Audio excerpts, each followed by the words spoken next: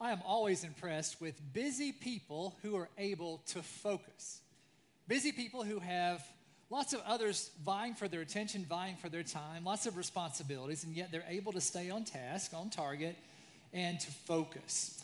And I just think of all of you who serve in our church, all the great things that you do to make our ministries possible, in addition to your busy lives and your family lives and your work schedules and things like that. And so hats off to you for being able to do that. I'm impressed with my own wife, Laura, who juggles many balls in the air and wears many hats. She is a wife to me, which brings lots of problems in her life, I'm sure, craziness and being a pastor's wife. And she's a mother of our two boys, which during the pandemic also means that she's also been part-time their teacher, in part their guidance counselor, in part their principal, as they've had to do some remote learning during the pandemic. And in the midst of that, she's also a room mom for one of their classes. She is now a mom of our new puppy and taking care of our sweet dog Bella and keeping us all on track. Laura's a daughter. She's a sister. She's a friend. She is a neighbor. She's constantly taking the boys to appointments and doing a great job of doing errands and chores and feeding all of us. And she always makes extra food for the children who are in our neighborhood, who are in our COVID bubble, that end up at our table as well. And I could just go on and on and on, but just grateful to Laura for her ability to balance and to focus. And I learned so much from her. And I know that there are many of you out there who are doing just as much, if not more, in your own lives, trying to juggle your personal life, your family life, your social life, your business life, your relationship with God. And sometimes that can just be really intimidating, and it can wear us out. And sometimes we just feel that we're at our wits' end. And so how do we maintain focus when so many people and so many responsibilities are always vying for our attention and trying to pull us apart? And so if you feel that tension, or you know what I'm talking about, trying to juggle a lot of balls in the air, well, I'm glad you're here today, because we're going to try to figure out how we can get a fresh start with focus in our lives. How we can get a fresh start with focus, because there's so many things vying for our attention. And a great place for us to be able to do this is in Scripture, in the story of Jesus. Because when you think about Jesus, that's God who left heaven to come to the earth to be a human being while still remaining God. He was sent to save the world and to preach to the nation of Israel and to perform miracles and healings and doing all kinds of things. And he was a very busy individual. And lots of people were trying to get his attention and wanted him to speak to them, preach to them, heal them, spend time with them. And just thousands upon thousands of people are trying to get a piece of Jesus. And yet in the midst of that, Jesus was able to take care of himself. In the midst of that, Jesus was able to focus. And so how was Jesus able to do that? And can we learn something that we can apply in our lives? Absolutely, we can. Well, we're going to be with Jesus and his 12 disciples in the very beginning of his public ministry. And he's starting out in the northern part of Israel at a place called the Sea of Galilee, which is kind of like just this big lake. If you can imagine a big, beautiful lake near you, wherever you are right now watching. If you're here in Charlotte, maybe think of Lake Norman. And around that big lake, the Sea of Galilee, were these rolling hills. And there were towns spread out around the Sea of Galilee. And Jesus and his disciples have gone to one of them called Capernaum. And they're there, and Jesus has been teaching with authority. He goes into the religious place of worship and teaches and goes through Scripture in bold ways that is new to those who are listening, and they're just amazed at what he's doing. But not only that, but he's casting out demons from people, and he's performing miracles. He's healing people who are sick and blind and not able to walk. And so the word is spreading very quickly in the first century kind of social media way all around the Sea of Galilee, and people are just coming to Jesus in throngs, and he's having to try to stay focused in the midst of that. Well, that's where we're going to pick up the story today. We're going to be in the Gospel of Mark. Mark was the first written gospel that we have. It's the second gospel in the New Testament because it doesn't have a story about baby Jesus, but it's the first written gospel somewhere around the year 70 A.D. And we pick up the story in chapter 1 where Jesus has been doing all these healings and all of this teaching. And so let's jump in with Mark chapter 1, verse 35. very early in the morning, while it was still dark, Jesus got up, left the house, and went off to a solitary place where he prayed. So in the midst of all this craziness, Jesus took time out to go and spend with God the Father in prayer. That was his number one priority, spending time with God in prayer. Simon, who was Peter, and his companions, the other disciples, went to look for him. And when they found him, they exclaimed, "Everyone is looking for you." Jesus, don't you know everyone's looking for you? Why are you out here by yourself? We need to get back to Capernaum. And Jesus replied, "Let us go somewhere else, to the nearby villages, so that I can preach there also. That is why I have come." That is why I have come. Jesus is being faithful to his mission. He was sent to preach to all of Israel. That is why I have come. And so in the midst of this healing that he's been doing, this teaching, Jesus and the 12 disciples in Capernaum have developed kind of like a rock star following. They're popular and everybody wants a piece of them. And the disciples are human. You can't blame them. They're enjoying this. And they're like, let's go back where people are really glad to see us and glad to see you, Jesus. This is a great time. We can get some attention. You can go back and do some healing today. And maybe we can get a band out there and get some food trucks. And we'll just have a good time. And maybe we can sell some T-shirts with your picture on there. Get some bobbleheads with the Jesus bobblehead going and get a hashtag on social media. Right? You're ripe right now, Jesus. This is a time we got to capitalize on your popularity. And so the disciples are wanting to get Jesus to go back to this fun time and be, the rock stars that they were being. And yet Jesus, in the midst of all that attention, knew that he needed to focus. And so he went away and he spent time with God the Father in prayer. Right? His number one priority was being in a relationship with God. Right? In the midst of all that we're pulling on him, he said, this is how I recharge my batteries. This is how I stay focused. I've got to make time to spend with God. And then he said to his disciples, this has been great, but we need to go to some other villages because that is why I have come. Right? I've come to preach to Capernaum and to heal in Capernaum, but also all throughout Israel. And so we can't just stay in one location. I'm called to be pastoring and ministering all across the nation of Israel. And so Jesus was first of all focused on his relationship with God, and then he was focused on the mission that God has sent to him. And so as we think about being focused in our own lives and the craziness, the chaos, and the pandemic has amplified that, then I think we can learn from Jesus. The first thing that we're supposed to do is stay in love with God. Right? We spend time with God in prayer, reading Scripture, worshiping God like we're doing now, and so that is our focus, right? Loving God. And then we got to stay in touch with our mission. What has God given you a mission to do in your life? Right? Because the 12 disciples had a mission. Jesus had a mission. You have a mission. God says in the Bible, I have great plans for you. Right? So what are God's plans for you? Maybe that's the operative question for us today as we wrestle with all of this. What's God called me to do? Well, maybe one place to look is who are you? What are you doing? Right? If you're a student, then maybe what you can do is be the best student that you can for Jesus. If you're a teacher, be the best teacher that you can be for Jesus. If you're an accountant, be the best accountant that you can be for Jesus. If you're a singer, be the best singer that you can be for Jesus. Right? Where God has placed you, what talents God has given you to make the world a better place, right? We follow God. We do honorable things. We do goodness with our lives. I mean, I don't think that Jesus is saying, be the best cheater that you can be or be the best bully you can be. That's not what it is. But in the good things in our lives where we find ourselves, be the best that we can to bring God glory and to help other people. But even to take a step back from that individual kind of plan that God's given to each of us, there's a more general plan, a broad plan that Jesus outlines in the New Testament. His other disciples outline this in the New Testament as well. When Jesus was on the earth, and he was preaching and being a Jewish rabbi, right? Jesus was Jewish. In the Jewish tradition, there were 613 commands, 613 laws of Moses from the Old Testament that the people of Israel were to follow. And that sounds complicated to me. That sounds kind of like a heavy burden on me. And so I love this passage of Scripture where somebody comes up and asks Jesus, of these 613 commands, which one's the most important? which one of these is the most important? And so Jesus says to him, the most important thing in the commandments is to love God.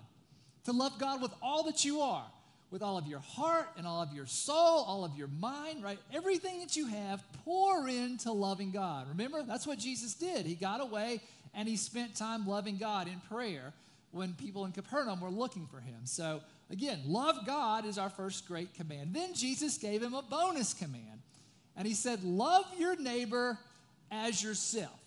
Well, who's my neighbor? It's anyone that we come into contact with, right? To love our neighbors as we love ourselves. We want to do good for our neighbors as we want good to be done for us. And in the scripture, love is more than a feeling. It's really an action. It's a choice. It's how we choose to treat people. And so Jesus says, love your neighbor as yourself, as you would want to be treated. Later in the Bible, one of Jesus' 12 disciples, a guy named John, says it like this. He says, there's a new command that God gives, and that's to love each other, love one another as God has loved us, right? Love one another as God loves us. And how does God love us?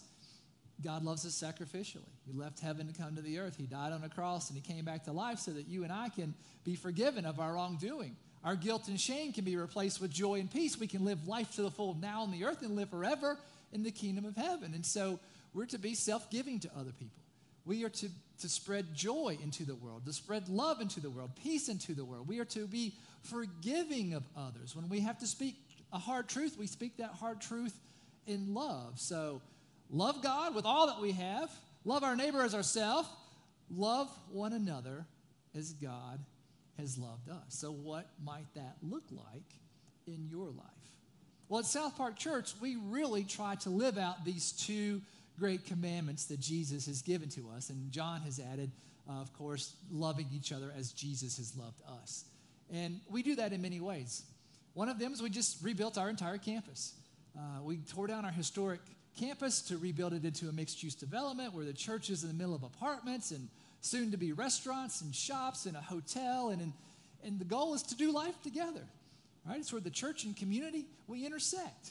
And so we're super excited about that. And we can't wait until we can get everybody moved in when the pandemic allows that. And so we do that because we think that God wants everyone to know the good news about Jesus, especially here in our community. And in the meantime, during the pandemic, we've moved to remote ministry because we want to love people. We don't want to be a centralized location that we might spread the coronavirus. And so we've moved to remote ministry. And we do that online. And you're watching here today, and we're grateful. You're a part of our congregation. And you are a great example of what God's been able to do even in the midst of the pandemic. We still want to share the good news of Jesus. We're not going to be silenced because of the pandemic. And so we've been able to move to remote ministry, even remote life groups, as Pastor Lindsay and Yvette shared with us. We'd love to get you plugged into one of those. And so we're continuing to share the good news of Jesus through technology, and we're excited about that. We also continue to have an outreach team and also a Barnabas team that was formed during the pandemic. Barnabas was one of the apostles who laid all of his worldly possessions at the feet of the 12 disciples and said, take and use this for the kingdom, for the glory of God. And so our outreach team, our Barnabas team, we strive to help people who are hurting, right? We help feed those who are hungry. We help people who need clothing to get clothing. If you got a challenge with your electricity, we try to do what we can to help people. And some of that's dropping off items. A lot of that is giving financially to support some of our partner ministries here in Charlotte. They're fighting human trafficking and feeding those who are hungry and helping refugees who are new to our country and our community. And I just want to thank all of you for making that possible. Your generosity allows us to love people as God loves us, to love our neighbors as we love ourselves. One of my most favorite things that we do as a community is every Christmas Eve, we take up a special offering that's a birthday present for Jesus, and we give 100% of that away. And we do that to bring God glory, to give Jesus a birthday present, and to bless a ministry or two that is doing awesome things for God and can use the funding to continue doing what they're doing. Well, today, it's my honor and privilege to announce to you what our Christmas Eve offering from 2020 turned out to be. We took up a Christmas Eve offering for the United Negro College Fund, UNCF, and the proceeds are going to go to give scholarships to African American men and women in North Carolina who are attending North Carolina colleges and universities. And the UNCF will administer all that and take care of that. And I'm excited today to say that the generosity of this congregation allows us to give UNCF over $26,000. $26,290.60, right? Even the cents count, those 60 cents, I think that's a beautiful thing, right? So over $26,000 is awesome. That's going to provide a lot of scholarships. And I just want to say thank you. This is a way that we're loving our neighbors as we love ourselves through education, through higher education. And that generosity is in the midst of an international pandemic when a lot of us are struggling with our own financial situations. It's in addition to what we give to the ministry budget that makes South Park Church possible. It also is in addition to those of us who supported the new campus through a capital campaign. And so I just want to say from the bottom of my heart, thank you for all that you've done to love our neighbors as ourselves here in South Park and even beyond. And today and tomorrow in our nation, we celebrate another person who really, like Jesus, understood sacrifice and who loved his neighbors as he loved himself. And I'm, of course, talking about the Reverend Dr. Martin Luther King Jr., who did amazing things. This pastor, this social activist who grew up in Atlanta during times of extreme racism, during times of extreme segregation. And when he was a young man, God called him, of course, into the ministry, but also to fight and stand up for social justice. And he did amazing things, Dr. King, with the civil rights movement in the 1960s and advanced our nation well beyond where it was. We're not where we need to be all the way, absolutely, but Dr. King and all those who followed and served with him did just amazing things. And so today we're going to honor Dr. King. We're also going to honor him tomorrow as a nation with a national holiday. And I just wanted to spend some time this morning thinking about Dr. King and his legacy and what he has been able to teach us.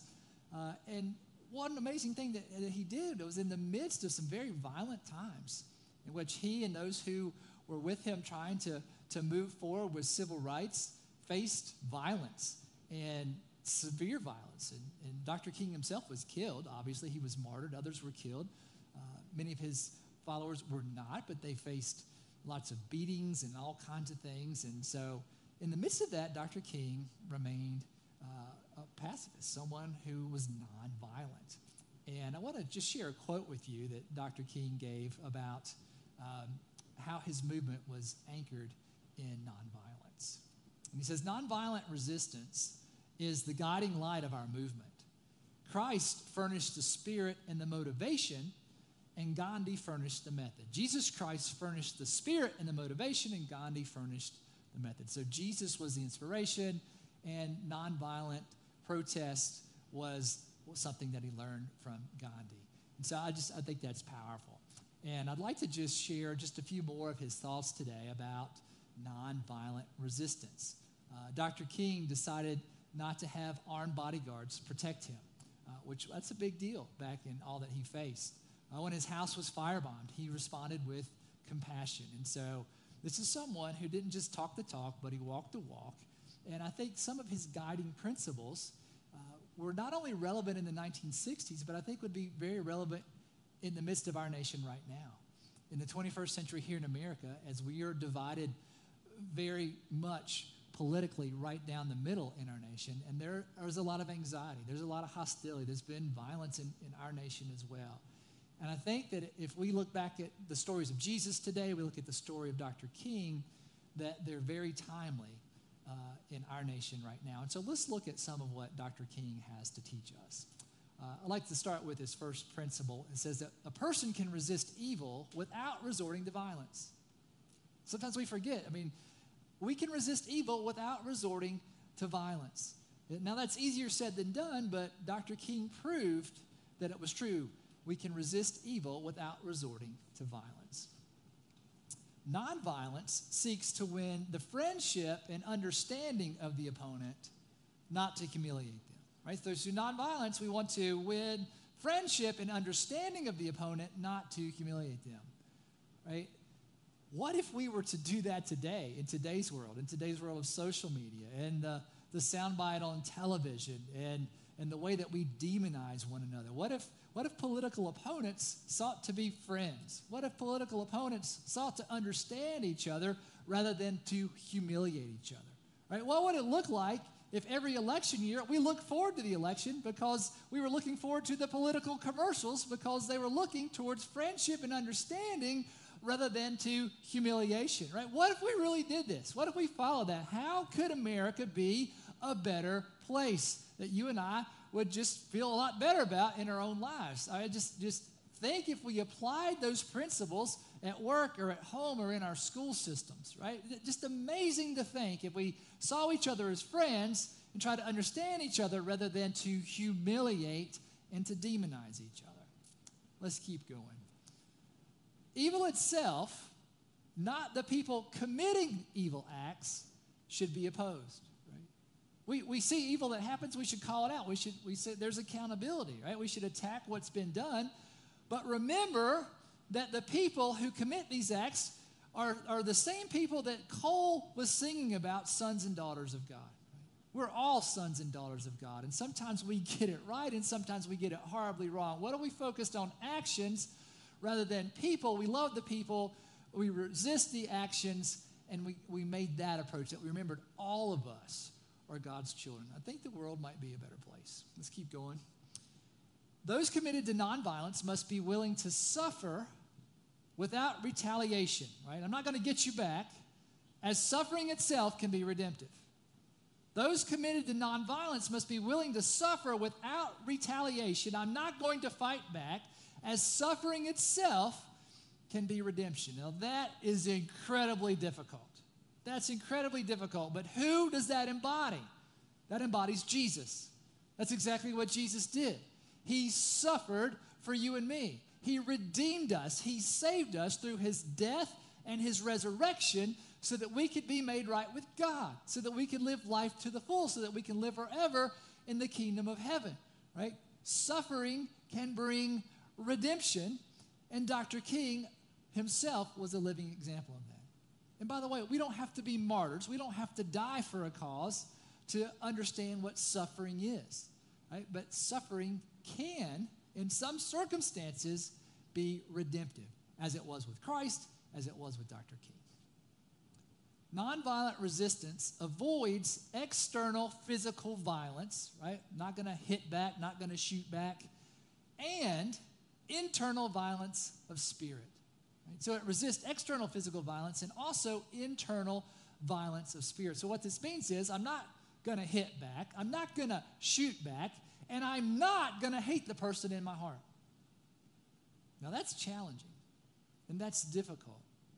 But what would America look like if that happened? We didn't hit back, we didn't shoot back, we didn't carry hatred in our heart. Not only would our nation be a lot more peaceful and a safer place to live, but think how much better you and I would feel if we let go of some of the hatred that's down deep inside of us for people who are different, for people who anger us, for people who might do things that we absolutely don't agree with, and yet our hatred is not the way that we're supposed to deal with it.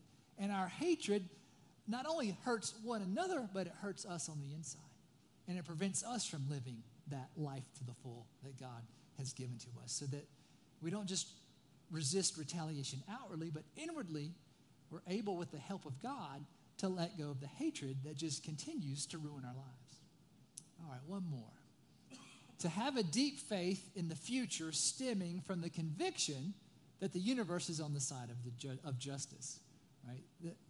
It's dark now, it's hard now, but there's a better future ahead because the universe is all about justice, making things right. I would tweak this to say, and I think Dr. King would be okay with that because he's a follower of Jesus, because God is on the side of justice. And God wants goodness to happen. God wants things to be made right. That's why he sent Jesus, right? To make things right. Even when we don't deserve it, God brings grace into justice. So as we think about these principles of Dr. King, we think about Jesus and his example in Mark's gospel in the town of Capernaum today. So what? What's the point? What's the big idea? What is the takeaway? This is what I think it is today that we're reading from Scripture. We're seeing it as we celebrate Dr. Martin Luther King Jr.'s life. It's this, right? Get a fresh start, right, by focusing on what God has called you to do, and that's love one another. Get a fresh start by focusing on what God has called you to do, love one another. Love one another in your life. It's easy to love the people that love us, but love even our enemies. Love those who drive us crazy, right? We're not going to necessarily have warm, fuzzy feelings for them, right? But the way that we treat them is the way that God treats us, right? Get a fresh start by focusing on what? Doing what God calls us to do. Love one another. Now, I think it's incredible that Dr. Martin Luther King, that we're honoring him this week, just a couple of days ahead of this Wednesday's inauguration of President-elect Biden. And I know that many of you are like me, that we're worried that this is going to be a tough week. Some are saying it's going to be a dark week. In my own life, I've talked to Laura. I said, maybe on Wednesday we just need to kind of lay low and keep it even keel and stay at home. Because I'm sure like you and like me, you have seen on the news, right? The FBI is putting out these things saying that there are planned protests in every state in the nation, in some of the biggest cities and in the states in the nation, to do protests that have armed protests, right? People carrying weapons to protest in city capitals, in large cities around the nation. Our church happens to be in the largest city in the state of North Carolina, and we see that, and it unsettles us. It unsettles a lot of us, and there's a lot of fear. There's a lot of anxiety. It was just 2 weeks ago that the Capitol was stormed, and there was violence that was done. And so we're coming into this week, and we're scared to death. And as I think about Jesus, I think about Dr. King, this would be my advice. If you're planning to go to a protest this week, I would ask that you would leave your weapons at home. I would ask that you would leave your weapons at home. Don't go armed to a protest. And I'm not talking about whether you have the right to do that or not. I'm just saying, as followers of Jesus, I just don't think that that's what Jesus would want us to do, is carry weapons to a protest. Right, so I'm asking you, please, if you're going to protest this week, leave your weapons at home. And those of us who follow Jesus, I want you to remember his example. When they came to arrest Jesus in the Garden of Gethsemane for something that he didn't do, he knew he's going to be put on trial, and he knew he's going to be convicted, and he knew that he was going to be executed in a terrible way, painful way, or nailed to a tree to die. And so when they came to get him, one of his disciples, Peter, right, the leader of the disciples, grabs the sword, and he starts swinging, and he cuts off one of the guy's ears who's come to get Jesus. And what did Jesus do? He said, Peter, put down the sword. This is not who we are. Put down the sword. Those who live by the sword die by the sword. Peter, put down the weapon. Leave it at home, right? And what did Jesus do then? He healed the man's ear. Brothers and sisters, if you're a follower of Jesus, if you're not a follower of Jesus, I would just invite you, if you're going to protest this week, leave the weapons at home, right? Especially if we're followers of Jesus. I do not believe that Jesus wants us to carry weapons to protest for whatever the cause, right? Leave the weapons at home. And to those of us who are watching today, those of you who are watching and worshiping with us today, who don't have any plans about carrying any weapon anywhere, I would like to challenge you to consider this. I know that some of us, we're ready with our words, right? We're ready for what we're going to say on social media, whether we lean left or we lean right or we lean right down the middle. We're ready in our minds. We've got the words ready. We're ready to, for whatever happens, we're ready to jump in there. And I would just say that if your words are laced with hatred, to leave them at home as well, right? if you think about pulling the bullets out of a gun, right, unloading, I just think about the word bullets that are in your brain right now or already on your computer or in your heart, that you would unload those words of hatred and leave them out as well. Because if we throw those words of hatred, right, it's going to be bad. It's going to be terrible. It's going to be a dark week. But what if, right, we left the physical weapons at home? What if we left the words of hatred at home as well and just let it go? I'm so proud of one of our church members who I observed on social media recently. She was looking on a social media post of one of our mutual friends, and there was some back and forth between somebody on the left, somebody on the right, different political persuasions, and they were just going at each other in a nasty way. And this lady in our church, her name's Ellen, and I'm just grateful to Ellen. She wrote into that post, she said, "Bob, Sue," that wasn't their real names, but "Bob, Sue, I don't know either one of you, but there's got to be a better way. We've got to find a better way that we can talk to each other," right? Be like Ellen in our church. There has to be a better way than spewing hatred, than carrying weapons, right? There has to be a better way. And so as we think about getting a fresh start, right, by focusing on what God calls us to do, and that's love one another, I'd like for you to think about applying this in your life, right? What kind of an application can we bring forward as we think about this? And I would just say it would be this, is find a way to bring the light and love of God into your week. Find a way to bring the light and love of God, God's light and love, into your week, right? A lot of people say we're going into a dark week, but what if all of us who are Christian in America, think how many millions of us there are as Christians, if we went into this week saying we're going to make this a week of hope, we're going to make this a week of light, we're going to make this a week of love. We might not agree with each other, but we're going to see each other as not the enemy, right? Not to humiliate, but someone that we can win over, right? To be friends, to understand one another, to find a way to bring God's light and love into the week. And so I would challenge all of us to do that. And what if we did? What if the millions of us who were followers of Jesus brought the light and love of God into America this week? Democrats and Republicans and independents, right? All of us, black and white, right? Male, female, young and old, if we brought the light and love of God into our week, what if we focused on what God called us to do, to love one another? So I would challenge you to do that. And if we do that, this can be a week of hope and not a week of darkness. And so again, I invite you to leave the weapons at home. I invite you to leave the words of hate at home. Right? Get a fresh start by focusing on what God calls us to focus on, and that is to love one another. Right? Find a way to bring God's light and love into your week and make this a week of hope. Let's pray about that together. Gracious and ever-loving God, we thank you for the example of Jesus. We thank you for the example of Dr. King, Lord, and how they led us in showing what it looks like to love you and to love one another. They faced adversity. They faced suffering, God. They faced lots of retaliation. They even faced death itself. And Lord, you used them to make this world a better place. God, we don't have to die. We don't have to be martyrs to be great Christians, to follow you, Lord, that in our everyday lives that we can make some tough decisions.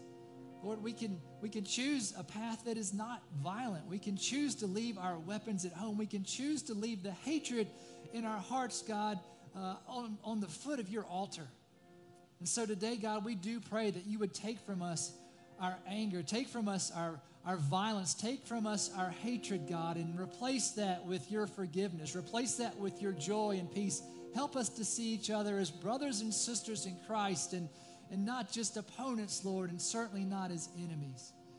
God, things are messy right now, and there's no easy answers, and all of us have different ways of wanting to approach that, but let us begin, God, by not doing harm to each other and seeking wisdom and seeking your wisdom, Lord. And so be with us in America this week. Make this a week that is full of peace, God.